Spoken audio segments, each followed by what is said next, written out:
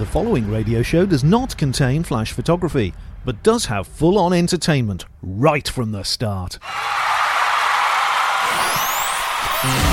You're listening to the Sunday Times Education Festival radio show with Russell Prue. The Sunday Times Education Festival. www.festivalofeducation.com.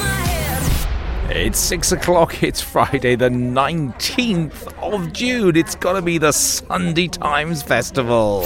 You're listening to the Sunday Times Education Festival radio show with Russell Prue. And it's really good to have your company. Thanks so much for stopping by. We have got an amazing show for you this evening. First guest this evening is Lucy Crayon, and she is amazing. She's done some brilliant research. She's been about lots of countries looking at the educational systems there. But this is interesting. Her research hasn't taken her through the official channels. She's worked in schools in these target countries. And she has a unique insight into the perspective and opportunities of those countries' education systems. She's writing a book, she spoke here, and she's on our show in just a second. An amazing interview. And she's on my compass checking list now, I'll say. Also, we chat to Felix and Lawrence, two amazing talented musicians here from Wellington College. They perform a live lounge piece for us. Also on the show, we've got Sophie Green. She's an educator and spoke here earlier about giving young people more choice in their educational activities. Great music, great show. Get in contact, the usual methods. They're all open and available to you. You can send us a text on 85010. Remember to start the text message with the word radio. It's quieting down here. We've finished. Sir Ken has just spoken. I failed to secure an interview with him or any of the other A-list celebs. I'm afraid they're kind of escorted in and out.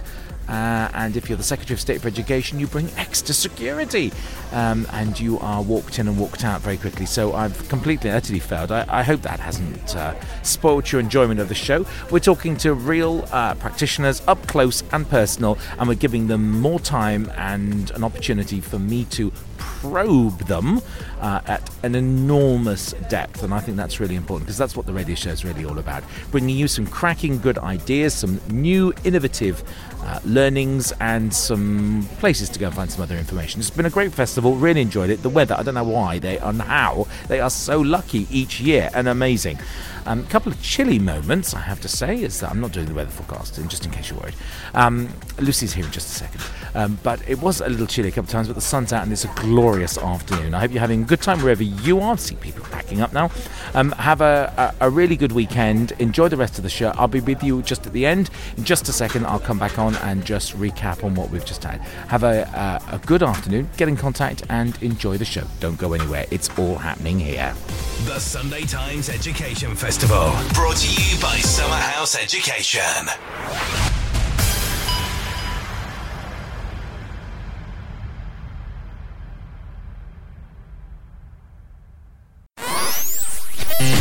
You're listening to the Sunday Times Education Festival radio show with Russell Prue.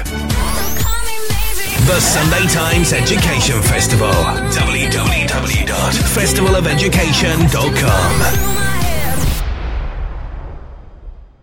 And there's still so much more to come. It's Russell here right the way through until 7 o'clock this evening. Listen to the Sunday Times radio show. With me live in the studio is a fabulous and very talented young lady, almost a lady in red today. It is Lucy Crayon. I've said that right, and she's just spoken at the festival here. Lucy, welcome to the show. Thanks very much for joining us. Thanks very much, Russell. Delighted. Your CV reads like a book in its own right. The things you've done. So you started as a classroom practitioner. You've moved into research. You've got a master's under your belt. You're probably the most qualified and interesting person I've spoken to today. I'm sure that's not true. Oh, honestly, your research has taken you to some really areas. You've been looking at educational systems, and I'll call them systems for the moment, around the world, and comparing and contrasting. You're working on a book, which is really good, and you're launching a video today. Tell the listeners about that. That's right. So my book is about education systems around the world, particularly those education systems which are most often talked about by politicians because they come top of these international tests. Very often quoted. People say, oh, but do we we actually really want to be like those systems? So that's what I've done. I've gone to have a look at what those systems are doing. And my book is about that journey. People I met, the things I discovered, to help people have a better understanding of what education's really like in those places. And by look, do you mean look, or do you mean feel, touch, breathe, and have some classroom exposure? Yes, the latter. So I was teaching in most of those countries as well. I'm living with teachers as I went, actually, which was a really good way Lucy, of getting that's to more know. than a look. That's what a politician's advisor... We've looked at a few. Yeah, we've thumbed through the tables. As you've rightly said, you've lived and you've breathed. What have you learned? The biggest overall picture, I think I'd say, is that what makes a good education system depends on what you value. And you can't have everything. So the education systems I've seen are all successful in quite a specific way. They're all successful in the sense that they do well for 15-year-olds in reading, maths and science. But they also have very different ideas about what makes good education, and therefore take different actions which have different outcomes. And there are compromises that they have to make. And I think that's something that we need to deal with as a country in England. We need to decide what we want and what compromises we're willing to make to reach those goals. Why can't we have everything? Because it costs money. Because I think all of those systems, none of them have enough money to cater for every possible need. Would only money fix it? No, absolutely not. There's a lot that we can do without any extra money. It's only that if you're trying to do everything, if you're trying to not just cater for everyone's individual needs, because I think you can do that. But for example, there's a value that I think Singapore has, which is more about efficiency. Yeah.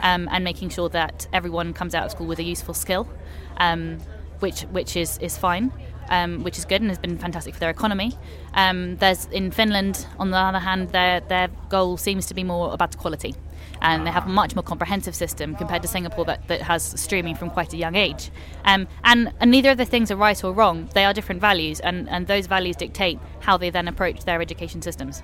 So it's fair to say that the cultural setting of that institution is also a factor. Absolutely. So as I think many people are aware, in Asia it's a very different cultural experience when it comes to education. Many Asian parents care deeply about education, and they see it as the route to success for their children. And again, there are pros and cons to that. Obvious pros: they put a lot of time and energy into their children's education. In Singapore, for example, parents will actually take an entire year off to support their children when they're doing their primary school leaving exams, because they're high-stakes exams at age 12. Of course, the flip side of that is that children don't necessarily have very much space in their childhood for things other than study, in some cases. And how does that leave the child? What do they miss out on that other children from around the world? You see, I'm interested in how we compare. Are we comparing on horizontal kind of planes, or are we looking at the whole individual? Are we saying that by taking a parent out and pressurizing the student, and I'm paraphrasing here intentionally to be provocative, pressurizing them so much, do they miss out on levels of creativity that other kids elsewhere would have had with Lego, because they've had those kind of... What are the skills, and is this anything to do with what the world needs? Big questions, Russell. I think whether or not children in Singapore with this pressure are better off or worse off depends on what you're comparing them to. Okay. They certainly, if you spend more of your time doing homework and more of your time in private tuition, you have less unstructured time for play. Yeah. And there's been research has shown that there's a whole number of beneficial effects to play, and not least, as you say, creativity. But on the other hand, if you were to compare them with an English child who may have less homework but then was to spend all of their time watching TV, it's not necessarily that we have an advantage. So in terms of your questions about what is needed, I spoke to a Chinese Canadian in Canada who'd grown up in China his whole life and was then is now becoming a Canadian citizen, and he told me a great analogy about playing tennis. He said for Chinese kids, when they rehearsing some academic skill, they're taught exactly step by step how you do it. Yes. You throw out the ball. Yes. I'm not a tennis player, so I'm probably going to get this wrong. You throw out the ball, you hit it at a certain angle. Elbow comes up, arm comes up, I get it. And they do it, and they get it done perfectly. So they are would be, the equivalent analogy, the expert tennis players. Sure. But if the world were to change and suddenly you haven't got a tennis ball, you've got a shuttlecock, then that requires something different. And if you've been taught that this is the exact way that you do it, that might then limit your ability to deal with incoming balls, different things. That creative word again, isn't it? We're kind of harking back to that, aren't we? It's that. And I think Singapore is very aware of that. I mean, taking Singapore as an example, Singaporean politicians are aware that they need to and want to develop creativity in their young people. Yeah. They're very on the ball, the policymakers in Singapore. Indeed they are. The difficulty is that I don't think it works to have creativity as an add-on, to have kind of creativity lessons. And they did actually introduce a policy a little while ago called Teach Less, Learn More. The idea being to have more space in the curriculum so that there could be more space for children to develop their creativity and independent thinking. The difficulty is, because of the way the system is structured as being very competitive, very selective, ultimately students aren't going to get ahead in life if they don't knuckle down and study really hard, and the parents know that. So the parents are pressuring the teachers, no, we want you to do more study, more tutorials. And unless that system changes, unless that compulsion to study harder than everyone else changes, then I think it's very difficult to fit in anything else. Wow, you must have had so much fun doing this. I did. I also ended up in hospital twice, though, so not all fun. So sorry to hear that. Tell me about what we can do here. Let's concentrate on United Kingdom PLC, and let's assume you have the ear of the Secretary of State and it's within her power to make these changes. Yes. What would we do? What should we do? Okay, the most difficult question of all, I think. It's all very well for me I have ideas about what my perfect education system would look like. So partly it'll depend on your values, and I'm just speaking now from my values. It is a value-laden subject. Okay. It's even more difficult when you're asking in the context of the current situation, when you have massive budget cuts that are difficulty. The system has changed so much in the past 5 to 10 years that you kind of have to take that and run with it. There's some things that can't be undone. Okay. But given all of that, I suppose, based on my current thinking, I'd say I would focus on attracting more people to the teaching profession. And two main ways of doing that. One would be to change all of the language around accountability that's being used. I think too much the government is basically stamping their feet and saying, we demand better education, which of course is admirable. No one wants poor schools. No one wants any students to be failed. But just by saying, we demand this or we'll fire you or shut you down, that doesn't actually help improve the system. So to change the language around accountability, even if actually... actually not just the language. I also think that it should be more support-based rather than punitive. So if a school's doing badly, go and have a look, see what they need. Do they need experts to come in from other schools and help them out? Great. Doesn't necessarily mean that the first step is to fire the head teacher, which is certainly people's impression in the education system at the moment that's what is going on. Yeah. So I changed the language and the actions around accountability. I'd also change the way that teachers are educated. Yeah. I think the move to deregulate that is a wrong one. And goes the opposite direction from what all of these systems that do so well have done. Right. And although PISA is a narrow measure, I'm not saying that we should copy what these systems do or they are the best systems, but they do all have high quality teaching professions. Teaching is a selective profession. Lots of people want to do it, and it is therefore respected. It's a bit of a chicken and egg scenario going on here. Yeah. But if we were to re-professionalise teaching, we're sending out the wrong message. By saying you don't have to be a qualified teacher, you're sending out the message that anyone, with a degree and a bit of confidence can be a teacher. And I don't think that that's a healthy message to be sending out because it devalues the profession as a whole. There's a lot of expertise you need to be a good teacher. Yeah. And I think we should be putting teaching back into a small number of universities. I'm not saying that it was perfect before by any means, and there should possibly be a review or an overhaul of how university teacher education is run. Yeah. But I still think the best place is in a few institutions that therefore can be selective and do things correctly and can actually be evaluated. You can't evaluate teacher education when it's happening in thousands of different schools across the country. No, it's necessarily going to be patchy. Very good point there as well. But of course, the Secretary of State's blamed media for devaluing the. It's all our fault apparently, because Waterloo Road and all of these programs that have painted Jack Whitelaw is personally to blame for. I'd have said he's a huge incentive getting to teaching. They are showing a reality of the education system. I think they are. It's not the whole picture, but it's a true picture of certain schools. Good start. So we change the language. We do that. What else? So change the language. Change that. What else? I mean, assessment. I'm loath to say change assessment because it's been changing so much already. But I do think, actually, maybe that this is one of the ways in which we could go the right way. I don't think that necessarily it's too early to say. But I think if assessment is designed really sensibly and really carefully by experts in assessment, if you get the assessment right, then even if you have teaching to the test, it's healthier teaching to the test and possibly broader teaching to the test than what we've had more recently. And does your definition include a central 2-hour exam in a subject, or is there some kind of ongoing gradual assessment? I think there should be a variety.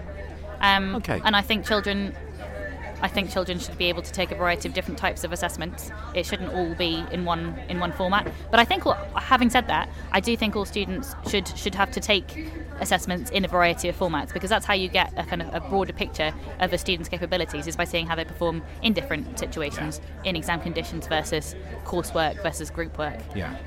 All are important, and I wouldn't want to see some children only being assessed by coursework.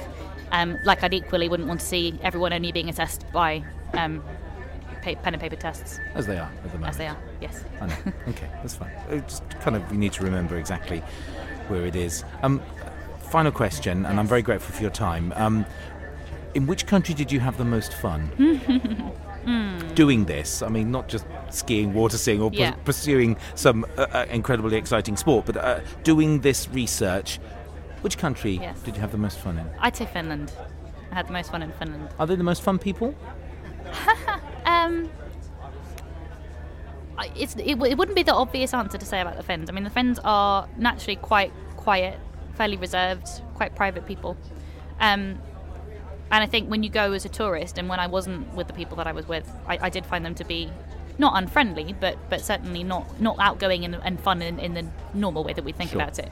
But actually, the people that I met were fantastic, incredibly friendly, and once you knew them, were just lovely and fun.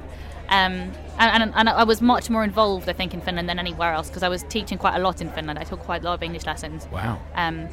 I was also in one school for a bit longer than I have been in another country. So I was in one school for 3 weeks when I was in Finland, along with a few day trips to a few other schools, and then a week at the end where I was looking at several. But the moment I really got to know the staff, and they were fantastic, and took me to their cottages where they had saunas and lakes, and I was in hospital in Finland. I got a rare Finnish disease called rabbit fever, but even that's a novelty, isn't it? I watched a lot of New Girl. From rabbits? From rabbits. Really? Yeah. Well, rabbits carry it. Okay. I didn't get bitten by a rabbit. Okay. But it's mosquito-borne, so rabbits carry it, and then the mosquito is the vector, and but it was fine. The Finnish hospital health system is as good as its education system, so it wasn't too bad. We are all grateful to that, I have to say, because it's a pleasure to engage with you. How did the talk go today? So you've spoken how? It went did really well. They throw veg? Are you okay? They didn't throw veg. Okay. I had far more people turning up than could fit in the room, which is obviously it's nice for me to think people want to hear me, but actually not great, because it meant that some people who wanted to hear me couldn't, which is a shame. Yeah. But I think it went well. I got some very good feedback. I probably talked rather quickly because I had the rather challenging task of talking about 3 education systems in 7 minutes each. But I think I got across at least a broad overview of some of the key features of each education system. No repetition, no deviation. And I also showed the video, which I actually forgot to mention earlier. I got distracted by the book itself. The way that I'm publishing my book is through a crowdfunding publisher called Unbound. Oh, wow. The reason I've decided to do that is when people buy your book in advance. Yep. And the money from that goes to funding your book. Splendid. But what I love about it is that when people have pledged for your book, yes, you are then in touch with them through the whole writing process. Wow. Because there's an online shed thing. like an online forum. So I can ask questions of my readers as I'm writing, which I think is fantastic. Where do we go? You go to unbound.co.uk. Yep. And my book is called Cleverlands. So look for Cleverlands on unbound.co.uk, and you do have to sign up, but it's very quick. Then you can £10 for an ebook, £20 for the hardback, and then you can do all sorts of exciting things like get tickets to the launch party, sign up for a webinar with me. So actually, anyone that missed my talk today, I will be running a webinar series. In fact, I'll be talking for an hour about each of the systems that I went to with special guests from those countries as well. So if you're interested in that, please go to unbound.co.uk. And you can pledge for it. I feel a TV series coming on. I have to that'll say, be I'm fun. really liking this. I hope mainstream media pick this young lady up. This is exactly what we kind of need, and most exciting person to come along through the ranks for a very long time. If you want to follow you on Twitter, and I wholly recommend it, listeners, you need to go to at Lucy_Crahan, and Crahan is spelled Crehan for November. Thank you very much indeed. My real pleasure. Thank you so much for having me, Russell. 16 minutes have gone like that, and that is a good measure of a brilliant guest. Good. I wish you every success. I am there on the book funding scheme. I love it, absolutely love it to bits. Listeners, get yourself over there. We need to get behind this young lady because she needs this book published. And with a book, you can take it along and bang someone over the head with it. And I like the sound of that. Lucy, good luck with everything. Thank you so much indeed for joining us today. Thank you very much, Russell. This is the Sunday Times Education Festival Radio Show, powered by Anderton Tiger Broadcasting, with Russell Prue. www.festivalofeducation.com. Good to have your company. We are live at Wellington College, really enjoying the show so far. Time for some live music and two very talented young gentlemen. I'm going to get them to introduce themselves, and we're going to have a chat, a very interesting chat from the warm-up as well. That's just gone.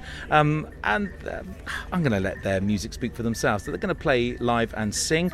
So, gentlemen, introduce yourselves. Tell the listeners who you are. Hey guys, I'm Lawrence Jones. I'm the guitarist of the duet, and I'm Felix Stock, and I'm the vocalist and singer of the duet.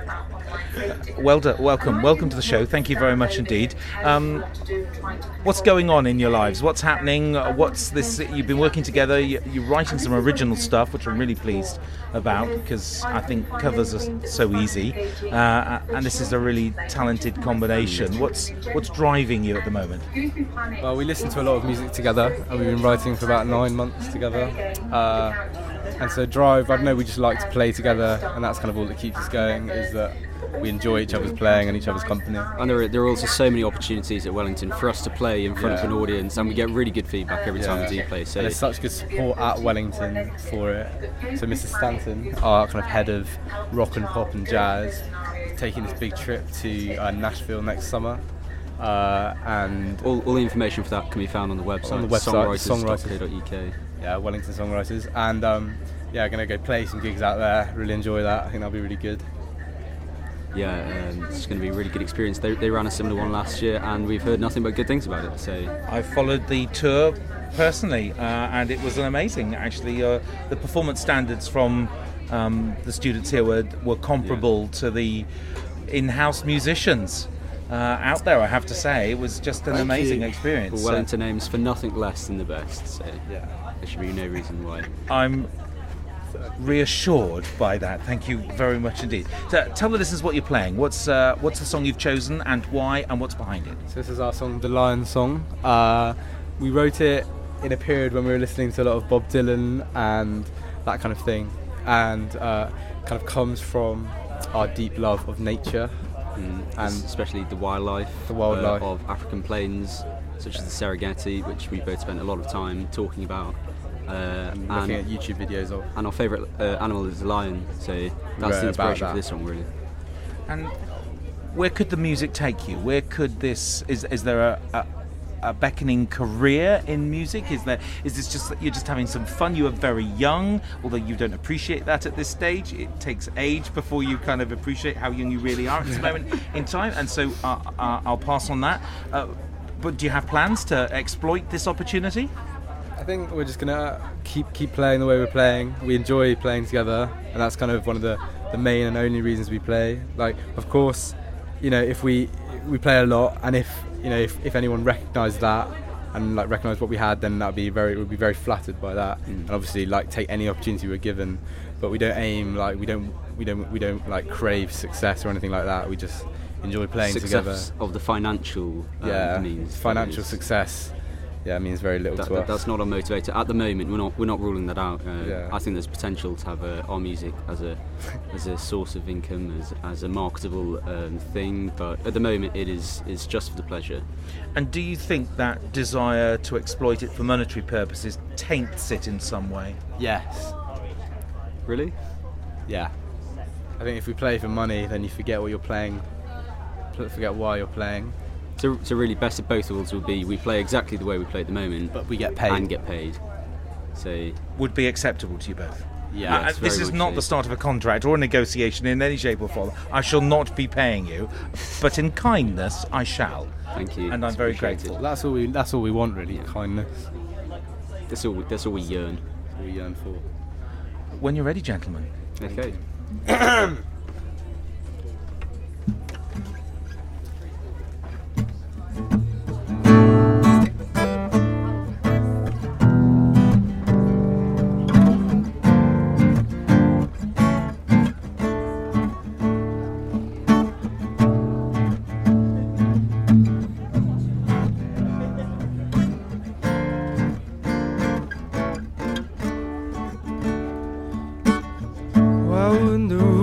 Say if I stole you away, my shoes have been up longer than I have. In your skin it was written that the rude boys have been hitting on you before your pupils got mad. Our stump, it doesn't change. To admit it is to wage. When we're dusty, the dust won't hold the key. Before then let us shake, we define a quiet taste. From your mountains, how can you truly see? My old friend, my oldest friend, you won't break silence to offend. My old friend, my oldest friend, our jazz is just fine, it won't end. Our jazz is just fine. Our jazz is just fine. Our jazz is just fine. It won't end.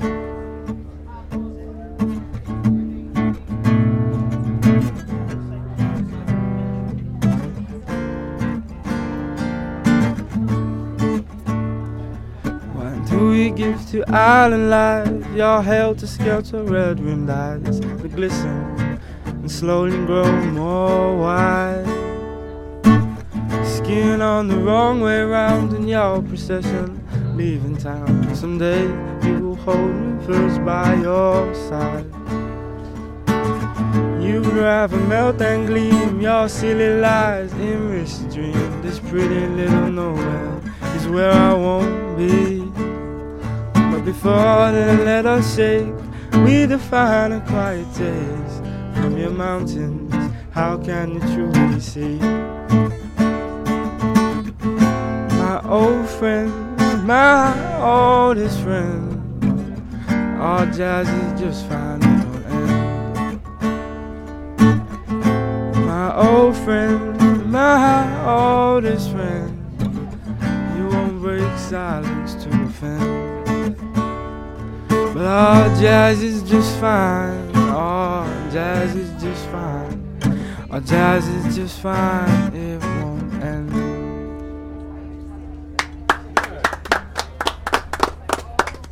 Thank you. Thank you. That's Thank you. deep and meaningful in a really interesting way. So, what name do you go by? Our band? Yeah. We are the Three Swedish Princes. Princes. We are the Three Swedish Princes.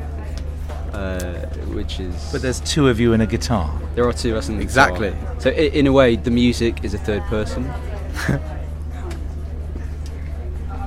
Great. Yeah. I can't profess to get that, but that's kind of not important, really. That was amazing. Really, really, really good. So how big's the repertoire at the moment? We've got about 3 songs. 3 or 4 originals. We play a lot together, kind of just jamming, play a lot of blues together. But kind of 3 full completed songs, obviously a lot more kind of material which we've come up with along the way, but like finished like products 3, 4. Do you both play instruments, or is it? Yeah, well, we both play guitar. He plays piano very well. I play mandolin, I sing as well, and I play guitar, And Felix also plays piano. As well. Good. If people want to, have you published anything? Have we got a YouTube channel? Or can we find you anyway? On the Wellington Songwriters website, there's a video of an acoustic session we played in a while ago, where you can see the kind of along with us the whole host of talent here. I think the best place to listen to our stuff would be the Wellington College Songwriters website. Cool. Well, for the moment, Felix and Lawrence, thank you very much indeed. Thank you very much. It's been very enjoyable. Thank you. You're listening to the Sunday Times Education Festival radio show with Russell Prue. The Sunday Times Education Festival. www.festivalofeducation.com.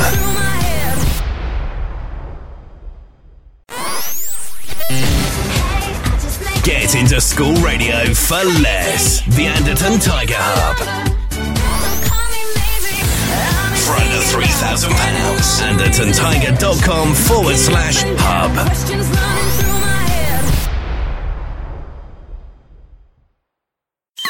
The Sunday Times Education Festival. Brought to you by Summerhouse Education.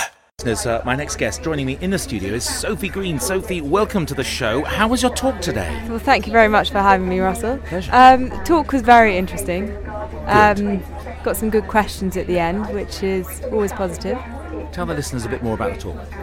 Essentially, I spoke about the importance of a student owning their education, taking pride in it. At a certain point, parents coerce children into learning. They use whatever means necessary, sticks and carrots, and actually, at the end of the day, the maths that one learns for themselves is only helpful for their future. Their parents can only tell them so far, or lead them so far. So in my experience, I've seen that imbuing children or students with a sense of ownership and sense of pride in what they're learning at an earlier age goes very far in the long run. How does the system offer this level of choice? How is this going to be possible? What are you advocating? Essentially an engagement, rather than changing the system up, this is essentially an engagement process. So the very first step is visualizing one's life and perhaps one's passion and inherent interests. Then saying, okay, if, for example, I want to be a fashion designer, how can I learn about what it takes to become a fashion designer? Maybe I go to the shops, maybe I go to the factory, maybe I shadow some fashion designers in their work life, and then I understand realistically the components, the educational components that are needed to get there are a combination of art, maths for the actual design aspect, potentially history to look into different trends, different periods in time. So it's bringing learning alive, or bringing that vision for learning alive, so that again, from a mentality perspective, that student can then take ownership of their own education. When is it an appropriate age for that student to have these kinds of... When should they specialise? It's a very good question. I think the younger the child is, the younger the student is, generally speaking, the more curious they are. And it's important to capture a child's curiosity and imagination rather than have this conversation once someone has become too grounded or too focused on where it is that they've got to be for their exams. I get about that, 12. But I guess my my problem, my uncomfortability factor is that unless they know what's on offer, how can they possibly specialise? So we kind of got to get them up to this minimum level. And I don't know where this minimum level is, and it might be that this level of education is different for every child. But then how do you maintain national standards if we kind of go down that route? And if we were not this species, we would have specialised much earlier on. Look at how bees do this and how other animals from the animal kingdom kind of do this to survive, really. And I find this very interesting. This is you've prompted a set of... I like the way you've come and stirred it up a little and prepared to ask questions that people didn't even know were questions. And this is really good. Thank you very much. Tell us more about the audience. So what was it like? How was it met? This kind of thinking. I had a combination of the question that you're asking about options. How can people start to see what their options are? Generally is one that applies to a wider population of children in this country who are at state schools. Indeed. And there was a wonderful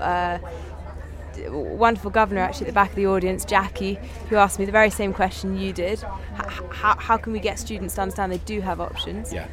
Sometimes it's as simple as probably a teacher, because the parents aren't that interested, just saying, look, there's 2 or 3 different options out there. You have these options, therefore trust me and apply yourself to school. We also had a lovely contingent of the Wellington crowd at the front who are on track to do their GCSEs well, who know they have options, and their focus is different, or their problem is different. It's how to refine the options and how to stay focused. So I believe very much that education is something that everybody in this country has a right to receive.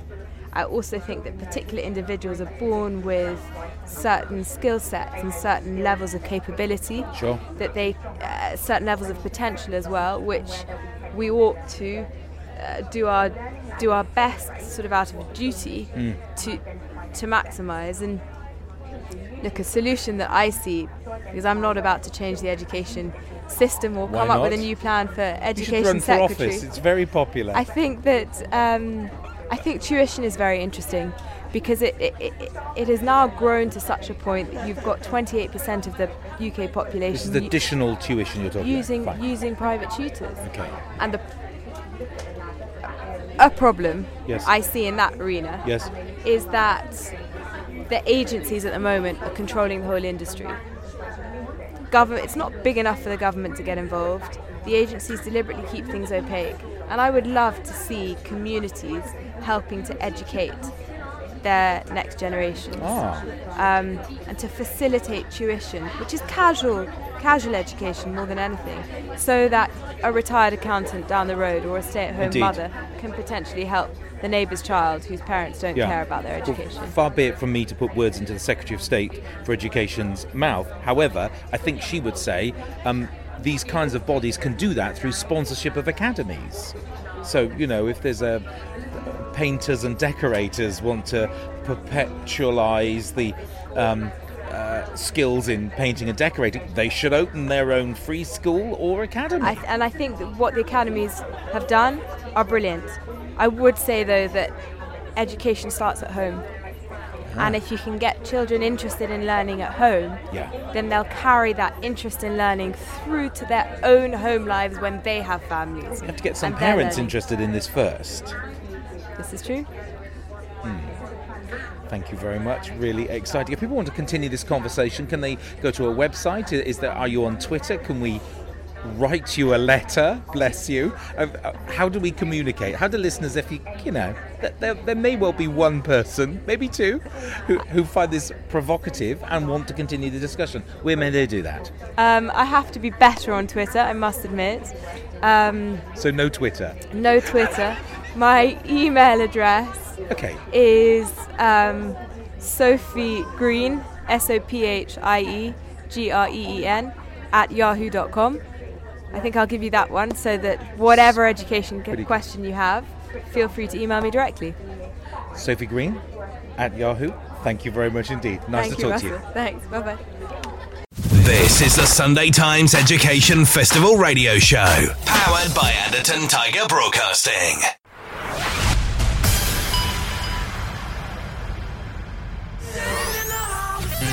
This is the Sunday Times Education Festival Radio Show, powered by Anderton Tiger Broadcasting, with Russell Prue. www.festivalofeducation.com.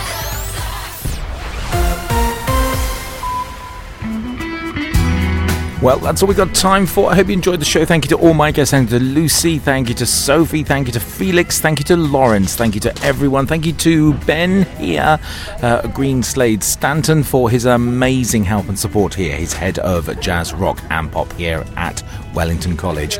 Big goodbye to the master, Dr. Sir Anthony Selden, who's moving on. Thank you very much for your hospitality. Big thank you to Ian Pickin and the team at Summerhouse Education.